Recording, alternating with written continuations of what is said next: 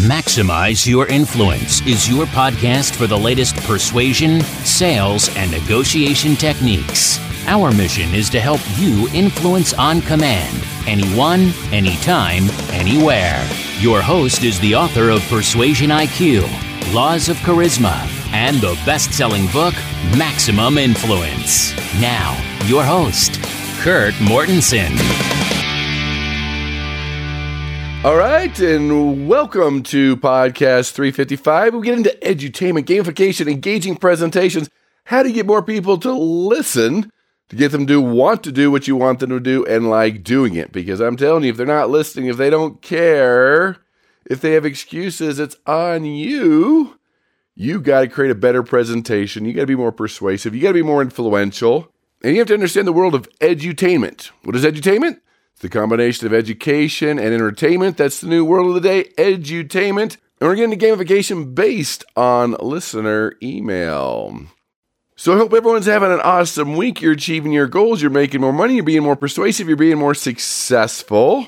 This is peak season for me for the perfect persuasive presentation training as I get in with CEOs and I know I shouldn't. Some politicians that need persuasion training, influence training, presentation training, because you've seen enough of them to know that, you need some help. So I make it more persuasive, more charismatic, and teach them how to persuade with power, which is our goal here today. Skills we should have learned in school, but for some reason they spend all their time on math, which, is important. But we know 85% of our success in life and in business comes back to our soft skills. Let's kick it off. Let's start it off with the geeky, scholarly article. This one is interesting. It comes from the Journal of Experimental Psychology, University of Chicago, and Professor Alex Shaw. Why some people lie to appear more honest. Crazy stuff that people are lying so they can be more honest, even though when you lie, you're less honest. Let's talk about it. The study shows that people bend truth even when they lose money to avoid appearing dishonest. We've heard honesty is the best policy, but what if the truth seems less believable than the lie? The study shows that people will fudge the truth or lie a little bit, even at personal monetary cost. So the use of different online experiments and interactive games that discover that people sometimes weigh the cost to their reputation more heavily than the cost to their pockets. The example they give, a person who drives to work may underreport their mileage for expenses. A lawyer who works unusually high hours may bill fewer hours because they don't want the client to feel cheated or the boss to think they're making up their numbers. Even when somebody wins too many times, say, for example, in coin flips, they might throw in a few losses because it's unbelievable that they've won so many times. Now, we've always known that people do the little white lie, trying to be nice to other people, saying you look skinny in those jeans. That's a little different. That's sparing human feelings, and it's up to you whether you like that or don't like that. That's okay, that's not okay. A lot of people lie to spare the people's feelings, but this is a different kind of lie. You see, this lie isn't helping someone else. You're back to you that you might appear dishonest. So even though it's the truth, you have this fear of looking dishonest, so it causes you to lie. So researchers asked 150 lawyers. Well, we'll see if that's going to make this study good or bad. But they asked them to imagine giving a client an estimate of 60 to 90 billable hours. Half the participants were told they actually worked 60 hours, while the other half were told they actually worked 90. And of course, the client had no way to verify the hours. So on average, the 60-hour group reported working 62.5 hours, with 70% of respondents falsely inflating their time spent. The 90-hour group reported an average of 88 hours, with 18% of respondents falsely underreporting how long they worked. They also did this with students who were rolling dice and did coin flipping games online that were rigged, so they always won. They'd win 12 out of 12 times. Almost 25% of them underreported their wins. So the key thing is when you're worried about appearing dishonest, that causes you to lie, which is dishonest, so you appear more honest, which is crazy. So you have to understand when things appear or look too good to be true, people might lie so they appear more true. We've talked about this in trust studies before. We talked about the 5 C's of trust that you can find in Magnetic Persuasion on MaximizeYourInfluence.com, is that when you look at credibility, when you're too good to be true, even though it is true, it's not true to the prospect. So many times you can take a weakness, I'm not saying lie here, but take a weakness of your product, your service, your idea, whatever you're trying to persuade people to do, reveal the weakness, turn it into a strength, show both sides of the issue, you actually appear more honest and have more credibility, which increases your trust. So I'm not telling you to lie, but I'm saying sometimes human nature is we don't want to say anything that could be bad or maybe perceived as a weakness. Hey, reveal it. Tell them you were over budget. Yeah, we blew it last time, but you know what? We learned this. We put this into place. We're stronger. We're better than ever. Those are the things you want to put into place. All right. Time for the Persuasion Ninja of the week. Not doing the blunder, we're doing a ninja. This actually goes to YouTube. Now, YouTube is pretty blatant with their commercials and trying to get money from you so it's commercial free. And some of these channels have so many commercials you don't want to watch anymore. But I've noticed with YouTube, and you can see this on TV and radio, that they're putting in commercials at a certain spot that you don't even know they're a commercial. It's the same content, same cadence, same rhythm. Now, I'm not sure if they're doing this on purpose. I think they are. But they go right into the commercial. You don't notice the difference. And you start to listen to it. And you're halfway through it before you realize, it's a commercial.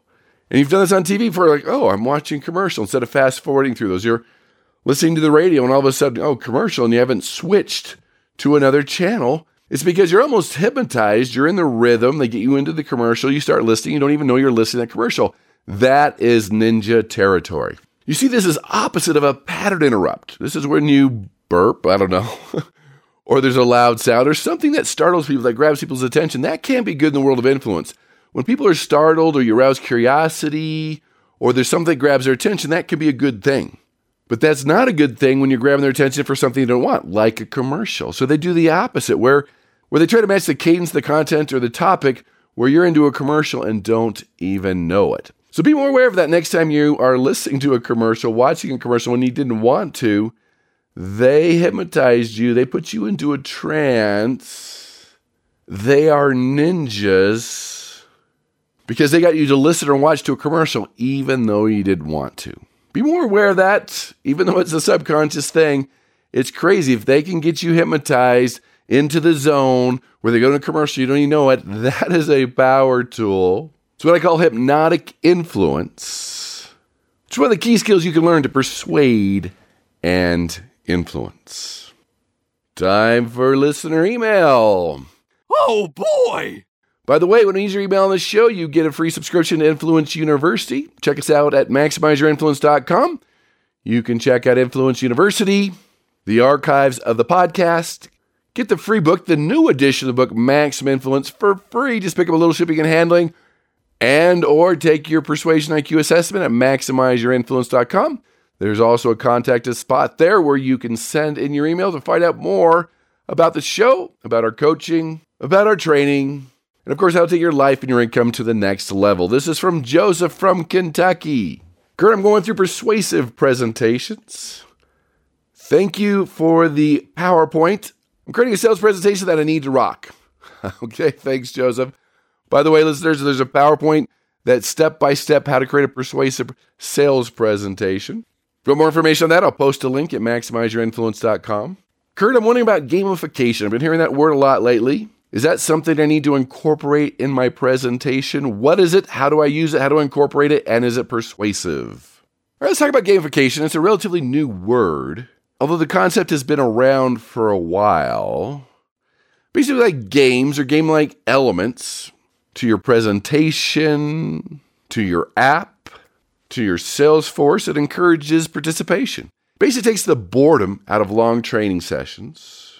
It gets people more engaged. The more engaged they are, the easier they are to influence. We see this in marketing. We see it on websites. We see it in the sales room. We see it in learning. And it's definitely something you could incorporate in your presentation. Now, Joseph, if it's a quick 20, 30-minute presentation, probably not. But the longer the presentation, I would add certain elements of gamification, keep people more engaged, keep people interesting, especially if we're talking marketing or a website or different apps. Because when you create a little competition, a little more engagement, a little more excitement, a little more reason to listen, a bigger reason to do things, people are more engaged. Because when you gamify something, it increases attention and engagement. And again, it creates that competitive environment back and forth. It connects people, it increases energy in the room. It promotes teamwork, helps participation, promotes retention. And one of the cool things I've seen with gamification when you're doing 3, 4, 5-day seminars, especially at first when you incorporate a game, maybe the first 30, 60 minutes, people overcome their shyness. They get rid of their nerves, especially in a room full of strangers. Now, careful here, when you gamify something, it could cause conflict. I know when I teach negotiation, I have a conflict module. We actually play a game where their goal is to win as much money as they can. And the only way you can do that is to sabotage people in the room. Now, the team comes together, they love it, they're engaged, they're having fun, but then the other side can screw them, take advantage of them. It's to promote conflict, to see how people handle conflict. Because people think they're nice and having fun until conflict arises, and then they act differently. And we show different forms of conflict, how to deal with it and what to do. Now, here's the challenge, is that the team comes together, but they hate the other team. In fact, for the next couple of days, they're throwing insults at each other based on this game. It was just a game. It was for fun. And people that took advantage of each other, they were trying to win the game. That's what they do, but they cause conflict and they hate each other. So be very careful with gamification. Usually it brings people together. You can cause a lot of conflict and people start getting upset at each other. In fact, some interesting numbers from AccelerateRoll.com. 80% of learners would be more productive if their work was more game-like. If you haven't read about it, Amazon's adding gamification to the workplace for those that are filling the boxes and doing their fulfillment. They're gamifying it so they're having more fun, making it a contest, and people are more engaged. 89% said a point system would increase their engagement. So just know, gamification's fun, engaging, makes it easier to learn, makes it easier to change, and it can create recognition. So how do you do this? Well, in a presentation, you can have prizes, certificates, diplomas. You can play games, give feedback, do team exercises, do the jigsaw. Jigsaw is when you separate the room, let's say in 4 groups, and they learn a certain topic. Then they separate and teach others the topic. So having other people engage in teaching and doing things. It could even be having them tell a joke or being part of a big team exercise. I mentioned group contests, even if there's a leaderboard, rewards, polls and surveys that you can now do on your cell phones. Have you seen the clickers to answer questions, to take tests, incentives, quizzes? You see where we're going with this? Even icebreakers. I mentioned earlier, when I do these long 3, 4, 5 day seminars, we do an icebreaker all up front, do a little scavenger hunt, have them talk to each other, interact with the group. It creates energy, it breaks the ice, it's a lot of fun, and we make it a contest where the first 10 people get to win something, and it makes it more engaging and more fun, and again, reduces the nerves and reduces shyness. Now, we even see this in marketing. They know anything they can do to increase customer interaction with points, levels, logging in, loyalty programs, rewards, badges, games, anything they can do, any type of competition can make a huge difference. In fact, DimenGen.com has some interesting numbers that 81% of marketers believe that interactive content is more attention-grabbing than static content. Oh, I think that's a duh, absolutely. We also mentioned that 88% of B2B marketers are converting the material to be more interactive. And 70% of marketers believe interactive content is more successful at converting visitors. So it's real, it's out there. So Joseph, again, short sales presentation, but the longer the presentation, the more you keep them engaged. Absolutely use these different aspects of gamification. It's there, it's out there. It's amazing what people will do to get a punch in their punch card. You've seen this at like sandwich shops where, buy 10, get 1 free. And if you miss out, if they don't click it, if they don't do it, people get upset. People are more loyal just for a click on their card so they can get their free sandwich. You've been there. You know what I'm talking about. People get crazy when they don't get their hotel points or their airline frequent flyer miles. People go crazy. It keeps people loyal. I'm loyal to my airline. And I'm telling you, it's not online arrival. It's not their service. It's not the prices. It's because of the miles. The frequent flyer miles, they treat me right. They give me the upgrades. There's a loyalty program. That's why I'm loyal. I've spent years building up my multi-billion mile status, and it would be very hard to change my loyalty. So Joseph, hopefully that answers your question. If you have any questions for me, again, Kurt, K-U-R-T, at MaximizeYourInfluence.com. In our time left, I want to get into the term I talked about earlier, which is part of gamification, is edutainment. The days no longer exist where you can just educate, but you have to entertain. Even in my world, as a keynote speaker, where you have 90 minutes, people want to know, are you funny? They want to see video clips. They want to be engaged. They want to listen. You have magicians doing keynote addresses, stand-up comics, sword swallowers, you name it. They want to be engaged. They want to listen. It's not just education anymore. It's entertainment. Even my world is teaching college courses. I'll ask the students first day, how many of you here to see if I'm any good? And half the class will raise their hand. They have options many times, and they don't want to be bored. They want to be engaged. RateYourProfessor.com. Hello. They look you up. They want to see. They give feedback. No longer the days where you can get by being mediocre. You got to be engaging, because anybody can inform, but is influential. Anybody can present as a persuasive, but you have to have a combination of being engaging, being charismatic, being entertaining. So part of that we talked about with Joseph is gamification. That can be in the realm of edutainment. But there are a few other things that we can add to this. The first one is humor. You want edutainment, you need to be better at humor. Now, careful here. They're going to laugh with you and feel sorry for you. You got to practice humor. It needs to be relevant. It needs to be engaging, but humor is powerful. Humor not only increases your likability, people pay attention longer, and they're easier to influence. I've told you this before. You need to have a joke list on your phone, or a list of YouTube videos, or both. You can borrow humor, have somebody else tell a joke, or show a YouTube video, or use your own humor. Keep track of it. You hear it all the time. It's all in the delivery. Humor is a power tool. I spent months researching the correlation between humor and persuasion, and it's bigger than you think, and it was bigger than I thought. Direct correlation between your humor, getting people to smile or laugh, and your ability to persuade, influence, and your likability. Another one's your ability to tell stories. Stories also increase your likability. Stories persuade without detection. They put people in a subconscious trance and make them easier to persuade and influence. And is the power tool of charismatic, influential people. So when you have a relevant, engaging story that you can tell and paint the picture, what I mean by that is they can see it, taste it, touch it, feel it, they're living it, they're part of it. That's why they persuade without detection, because they're putting themselves in the story, they're living the story, it's triggering emotions, and in their own mind, they're coming with their own solution, which is your solution that you planted with the story. Because you've been into a presentation before, like, oh, story, you were bored out of your mind, you weren't listening. But once that story was told, once they started, you started listening, you were engaged, you were involved. You need to have stories. I can't think of a presentation you can give to a group of people that would not include a story. And then, of course, I need to add charisma. I spent years researching laws of charisma, being more charismatic. And the reason? People said, Kurt, there's over 100 tools of influence. What's the most important? I'm like, charisma. When you're charismatic, people want to be around you. They want to be listened to you. They're engaged. They're involved. They want to be persuaded by you. They want to persuade other people for you. That is true charisma. So can you learn charisma? Absolutely. There are many factors of charisma that you can learn. Part of it's your inner charisma. Part of it's your ability to empower others. And part of it's your presence. But the big piece I want to talk about here is your ability to deliver and communicate and talk with people, your presentation skills.